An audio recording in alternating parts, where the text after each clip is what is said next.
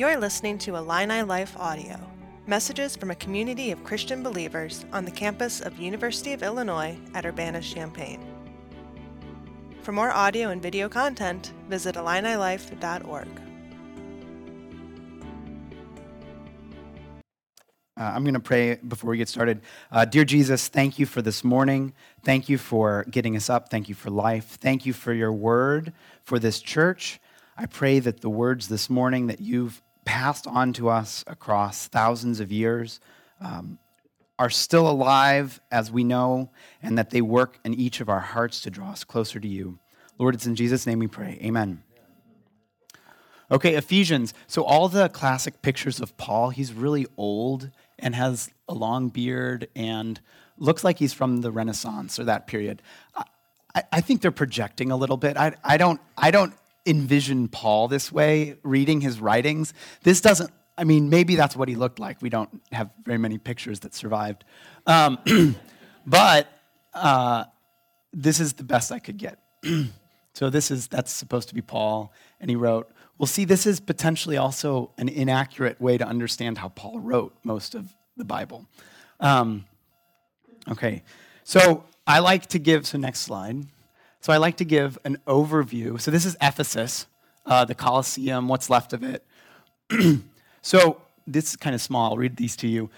So this, if you walk away with only three things, this is what I want you to walk away with. So pay attention to this. I want you to understand that Paul is a man of the same substance as us. There's nothing that Paul was able to do that we are unable to do. That the power of God is at work in each one of us today. And that I'm going to exhort you to choose faith in Jesus and receive God's eternal grace. So there's a lot of ground we're going to cover, a lot of things to learn, but focus on these if you space out. So again, Paul is a man of the same substance as us. The power of God is at work in each one of us today, and I want you to choose, and Paul and Jesus and God, choose faith in Jesus and receive God's eternal grace. Okay, so next slide. So we're in Ephesians chapter 3. If you would open your Bibles with me. This Bible is too big for this stand. So, after exhaustive study, one of the points I couldn't quite get is, if Paul was alive today, would he use Android or iPhone? And none of the commentaries shed any light on this. But independent of that, we do know that Paul used advanced technology for recording his word. And I have a demonstration. Peter?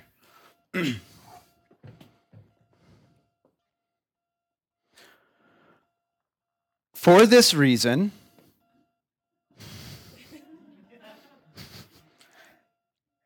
I, Paul.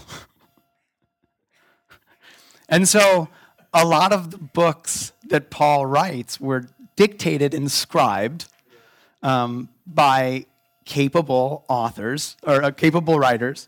And so we understand the writings of Paul to be, in some part, and it's debated, how much is dictated versus written. There's parts that say, clearly I write this with my own hands, but a lot of Paul's works can be understood in a dictation sense and scribes. And so I wasn't really curious about whether Paul used Android or iPhone. I just wanted you to know he used people to write through him. So verse 1, if you have the chapter open, verse 1 and verse 14, which we're not covering today, except now, is the same starting point. For this reason, I. And so the rest of verse 1 through verse 13 are an aside that emphasizes certain points with Ephesians, but he comes back to his main point for this reason in verse 14. And so there's a little bit, if you just tried to read it, it doesn't quite make sense. It doesn't flow, like what's for this reason, and then Paul doesn't talk about that at all. And that could be confusing. So I was just pointing out that for this reason, I, Paul, and then he goes into something slightly different and then comes back to it in verse 14. Thank you, Mr. Scribe. That's a very good work. So I imagine at this point, one way we could think about this, and this is not in the text, and it's meant to emphasize the humanity of Paul, that when he said, for this reason, I, Paul, because Paul wasn't his Hebrew name, it wasn't the name he was born with the name Saul. The name Paul is a Roman name, and he switched to that name during his ministry. The name Paul, beyond how you identify him, for him would represent his entire ministry to the Gentiles, because he isn't Gentile. He isn't of that lineage. He's Jewish. He is the most Jewish of the Jews, a Pharisee. And so when he says, for this reason, I, Paul, I could imagine that he has a flashback to his ministry. So Riley, if you want to go to the next slide. So these are some of the images that I found of Paul's ministry. And so he's dictating, and he says, for this reason, I, Paul, and then he recollects his ministry to the Gentiles, and specifically considering the church in Ephesus that he's writing to, and he has a lot of things to say. He's a very structured thinker, and he wants them to carry on in the faith. The last time we see the church at Ephesus mentioned in the narrative in Acts is in Acts chapter 20, when Paul is traveling back to be arrested. He does know that he's going to be arrested. The Spirit has laid that on his heart. He's going to be arrested in Jerusalem. So he's traveling back, and he stops by, and he can't go to Ephesus because there's not enough time. But he stops at a nearby city, and the elders come there, and they pray together, and he encourages them, and he exhorts them. And there's tears shed for Paul because he tells them that he will no longer see them face to face. And so it is equivalent to them that he dies then, because we don't have this concept of not seeing someone face to face. You can always call someone, send an email. At least we think we can, you know. But Paul, this is the last time he sees them. So there's incredible heartfelt connection with Ephesus. And before that, he had spent 3 years at the church in Ephesus. First, he had been in the temple, and then he had been in the Gentile courts after the temple started talking poorly about Jesus. So he was in both worlds in Ephesus, the Jewish world and the Gentile world. And as JD talked about last week, in Christ, those are one. So Paul is unifying the Gentile and the Jewish world.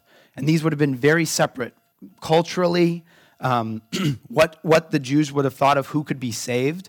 And so they're very separate, and they're one in Christ, and Paul lived in both. So he spent 3 years in the church at Ephesus. Coincidentally, we have about 3 years together. And then we'll never see you again. I mean, maybe we will.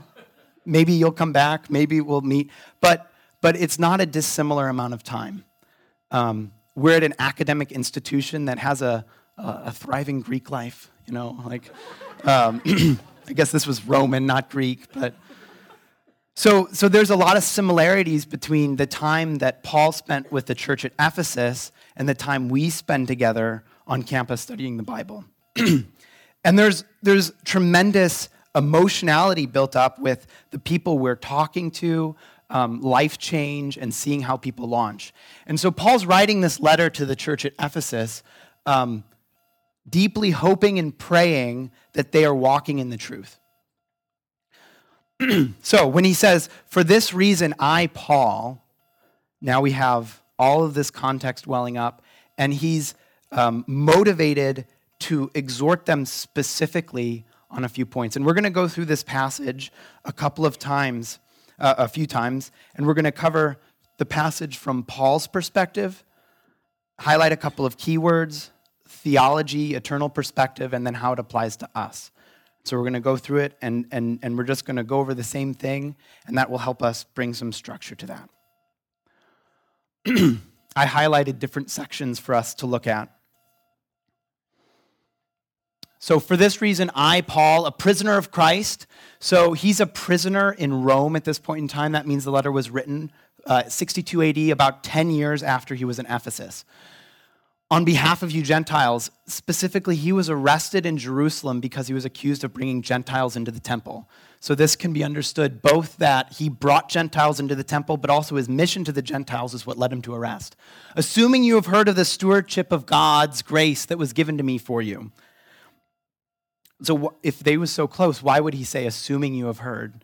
Well, Ephesus was a very large collection of cities, and there was disparate elements of the church, and it had been 10 years. So Paul's hoping those he's writing to have heard of this, but maybe not.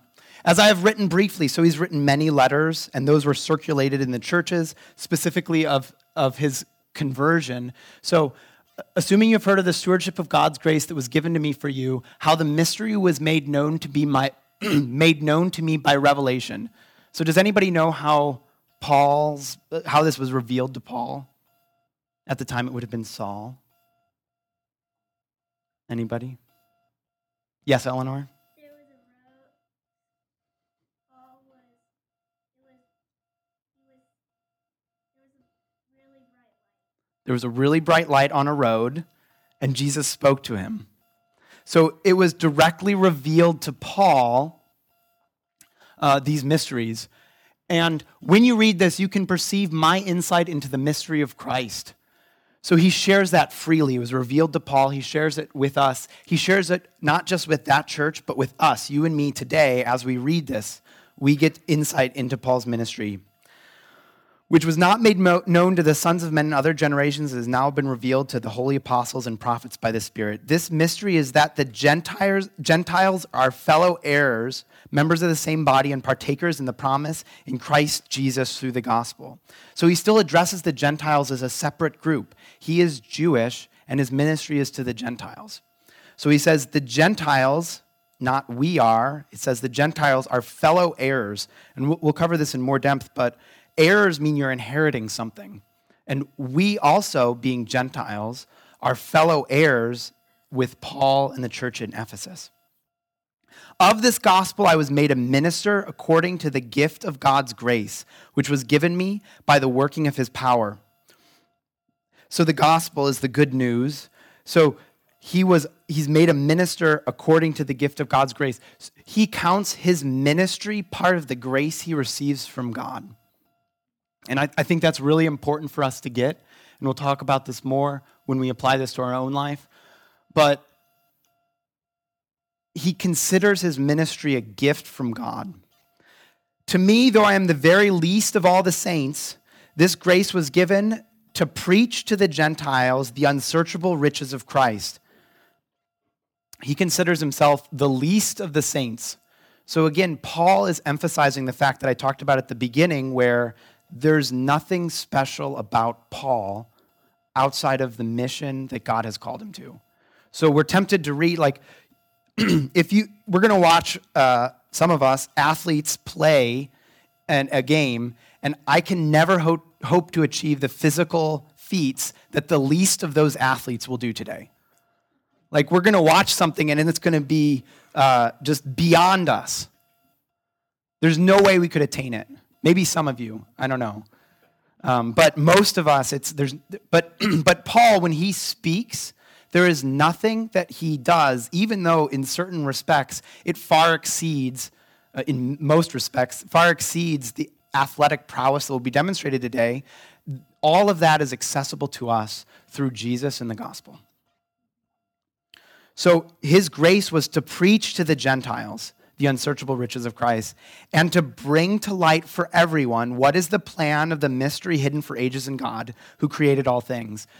We are part of this. We are being brought to light. We are understanding the plan of God through Paul and his writing.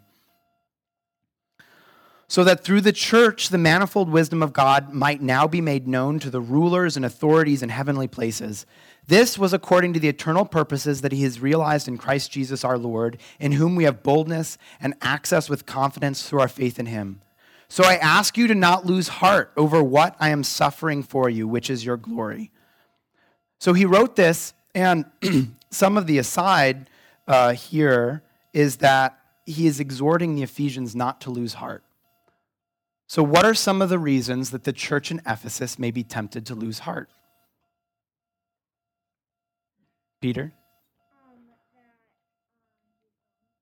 that Yeah, that he's gone. Okay, we had a 11-year-old and a 9-year-old chime in. I think we can do better with everyone else. You know, they set the example. Great job. What are other reasons the church at Ephesus might lose heart?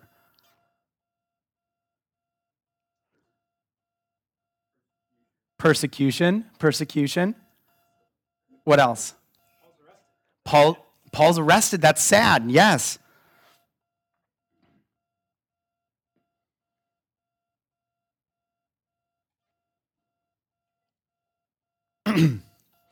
So there's a number of reasons why the church may lose heart. Paul is writing this so that they do not lose heart. He's asking them not to lose heart. So part of the communication, whatever it is that they're experiencing that would be tempting for them to lose heart, Paul's asking them, because of this, do not lose heart. And we can hear that to us today, to not lose heart. I am suffering for you. This is not, Paul's not having a good time in prison. Like, Paul's a pretty tough guy. He got stoned, lived. Stoned is where you take big rocks and drop them on people till they're dead. That happened to him twice, at least. And he got stoned and was able to not die and walked right back into the city to keep preaching. He was shipwrecked 2 or more times. And he says he's suffering for you. So when a man that has gone through so much says they're suffering, they are. I think he can discern that. But in spite of that, he encourages them not to lose heart for your glory. He wants them glorified and brought to Jesus with him. Okay, so let's talk about some of the terms in more depth. So a problem I can have with Scripture is I will read into terms more than is there, or try to make something more complicated. And so it's helpful to kind of look up terms and understand that Scripture isn't magical. There's nothing that's supposed to be beyond our grasp. In this passage, there's 2 verses that directly say we're supposed to understand clearly what's being communicated, right? Verse 4, when you read this, you can perceive my insight. Okay. We should be able to perceive his insight, not some of it. We're to perceive his insight. And then also, it says, 9, and to bring to light for everyone what is the plan of mystery hidden for ages. So God wants us to understand. And so we'll break down some of these words. Gentiles, the Greek word is ethnos, which means a multitude of people. Stewardship, oikonomia, it's management of a household on behalf of someone else. Mystery, is the Greek word is mysterion, is a secret. Not something that's unknowable, but something that's hidden and then shown. Revelation is apocalypsis. So like an apocalypse. And well, like that doesn't seem right. Well, the word apocalypsis means to be laid bare, to be made naked. And so revelation is to lay bare the mystery. Apostles is, surprise, surprise, apostolosis. And then prophets are I don't know how to pronounce it, prophetetis, interpreters of oracles of hidden things, and the apostles mean messengers sent forth. Spirit of God is pneuma, which is breath, right? It's the Spirit of God. Body is sysamosis, which is just with the body, physical body together. Promise is referring to promises of God, starting with the promise to Abraham. Gospel is evangelion, which means good news.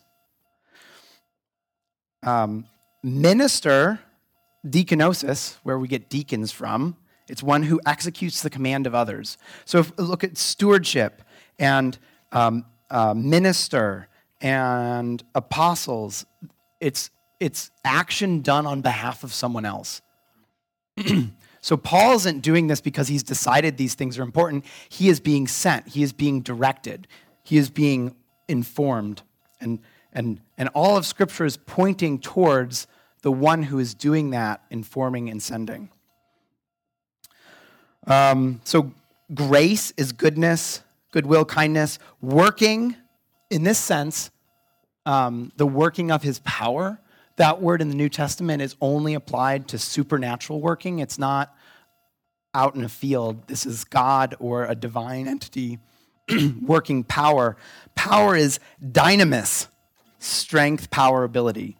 Dynamite, right? That's power. Saint is agios, which is holy and set apart. So in other parts of the Bible, it says Holy Spirit. It's the same word as here, agios. There might be some different conjugation, but the idea is this is of all the holy. So saints are of all the holy, those set apart for God. Unsearchable. So this word, I can't pronounce it. It just means cannot be searched out. It just means if you look for it, you can't find it. Someone has to tell you about it. So the unsearchable riches of Christ, or unfathomable, which that doesn't quite align, but the unsearchable riches of Christ mean you have to be told them. You're not going to come to this by logical deduction. Church, ecclesia. So this is a gathering and assembly. Lord, kairos, he to whom we belong, and he who has the power of deciding. And then faith, conviction of the truth of something. Faith is the last point that I encourage us to have. I encourage you to have faith in Jesus and accept the grace of God. So faith means conviction and belief of something. God has chosen to use faith to bring us towards salvation, specifically faith in Jesus. And the last phrase is lose heart, which is ekakito, to be spiritless, wearied out, at the end of a long run. Okay, so that's the definitions. So the point there is to understand that Scripture shouldn't be impenetrable. If you don't understand a word, just look it up.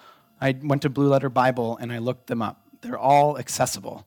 And this can help you with some of the topics. So next slide. Okay, so our third look in perspective is kind of the theology or the eternal perspective that Paul's getting at.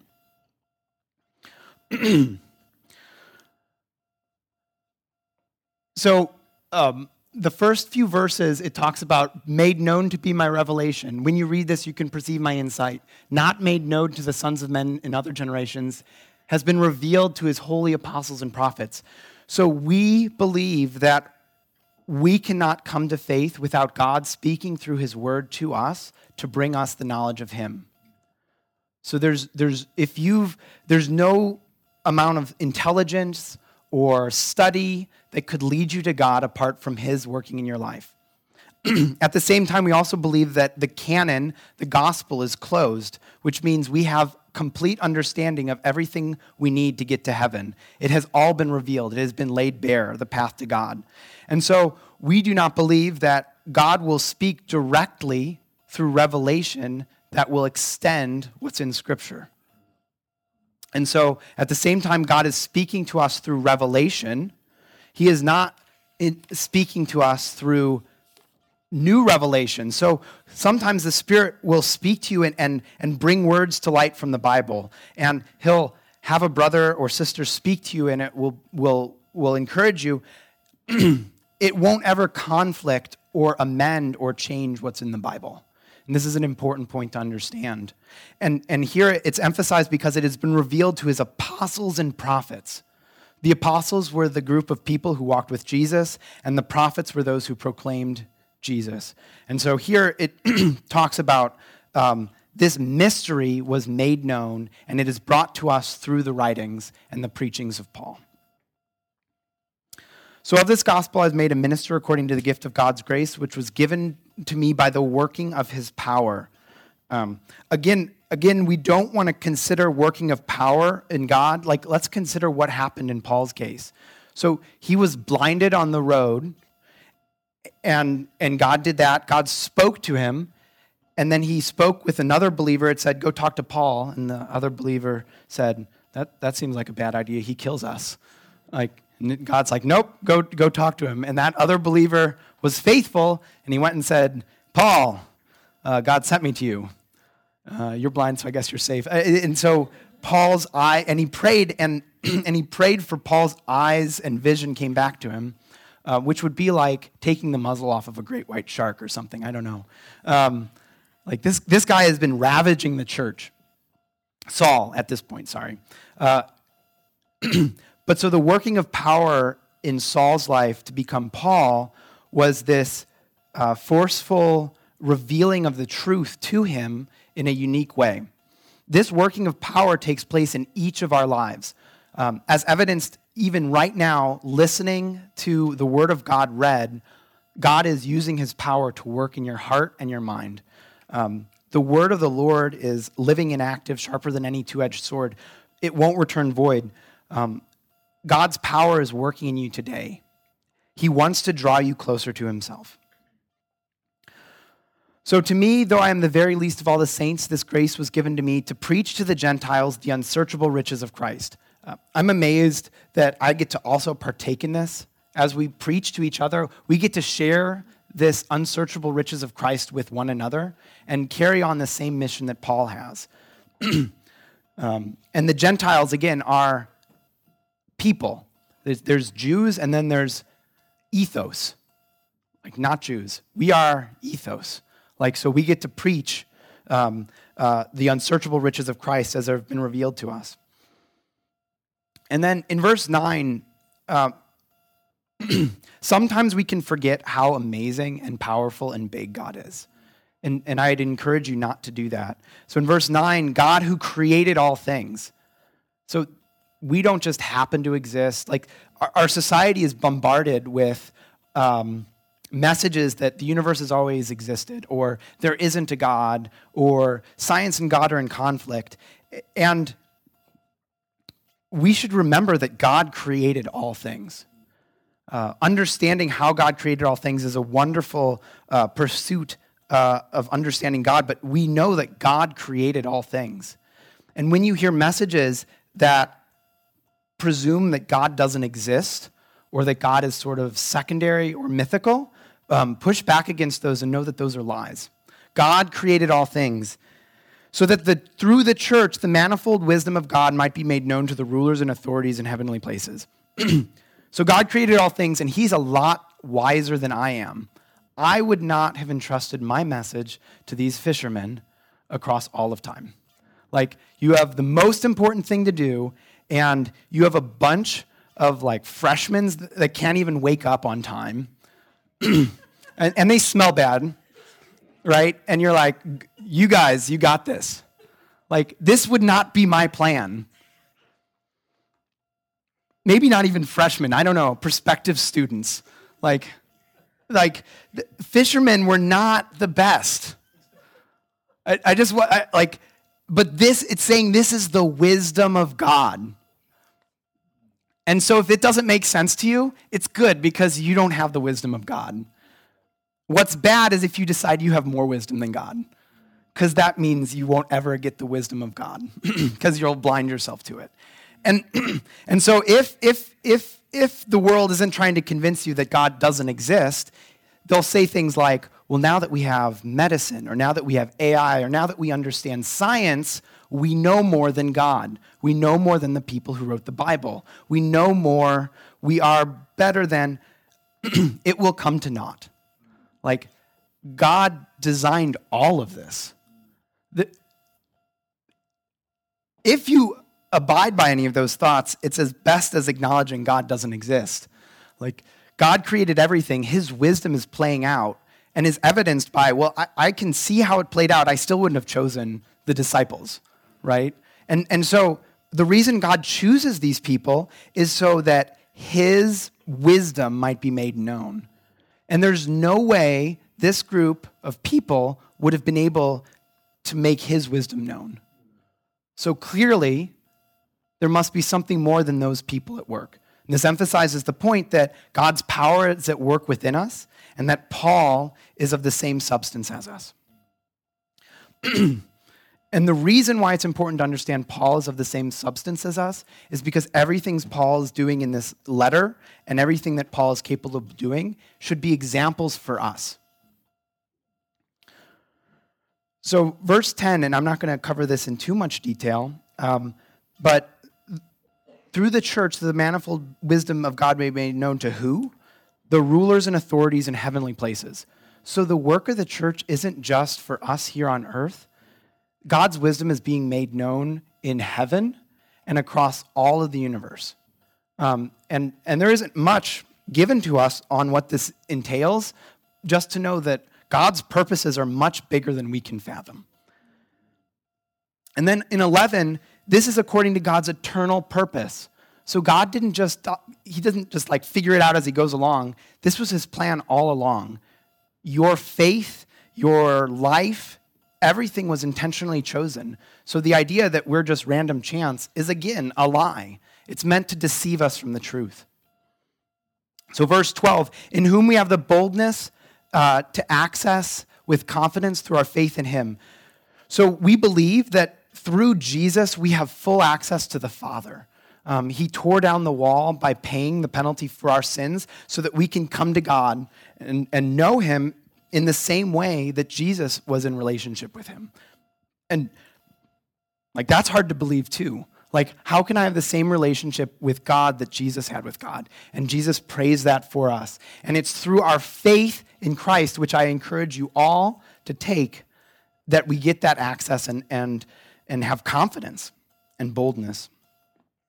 All right, last time through.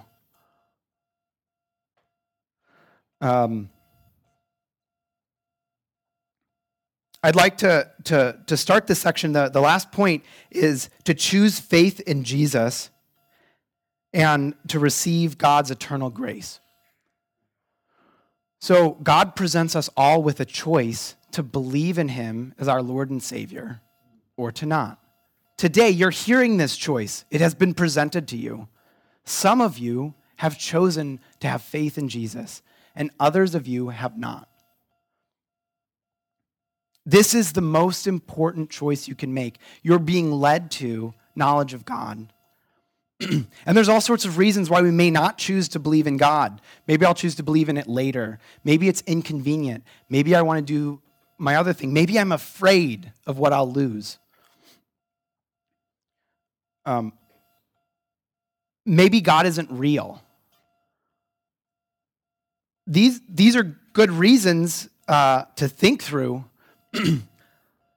but you need to choose faith in Christ because that's true. And just because you don't believe in something doesn't make it untrue.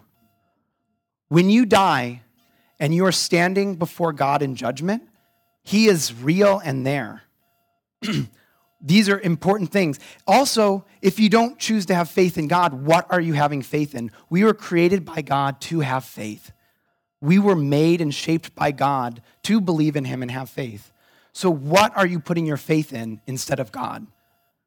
It's not believing in God by itself. It's I'm going to believe in this instead. Are you believing in yourself?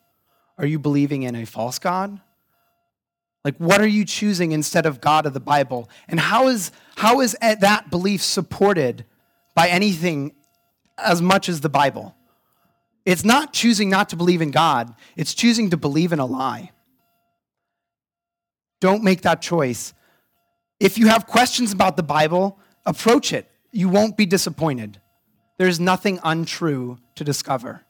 The wisdom of God is across all eternity, and it is accessible. God wrote his Bible to be understood.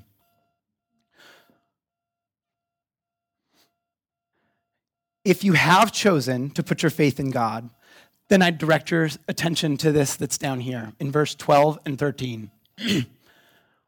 Have boldness and confidence through our faith in Christ to access God.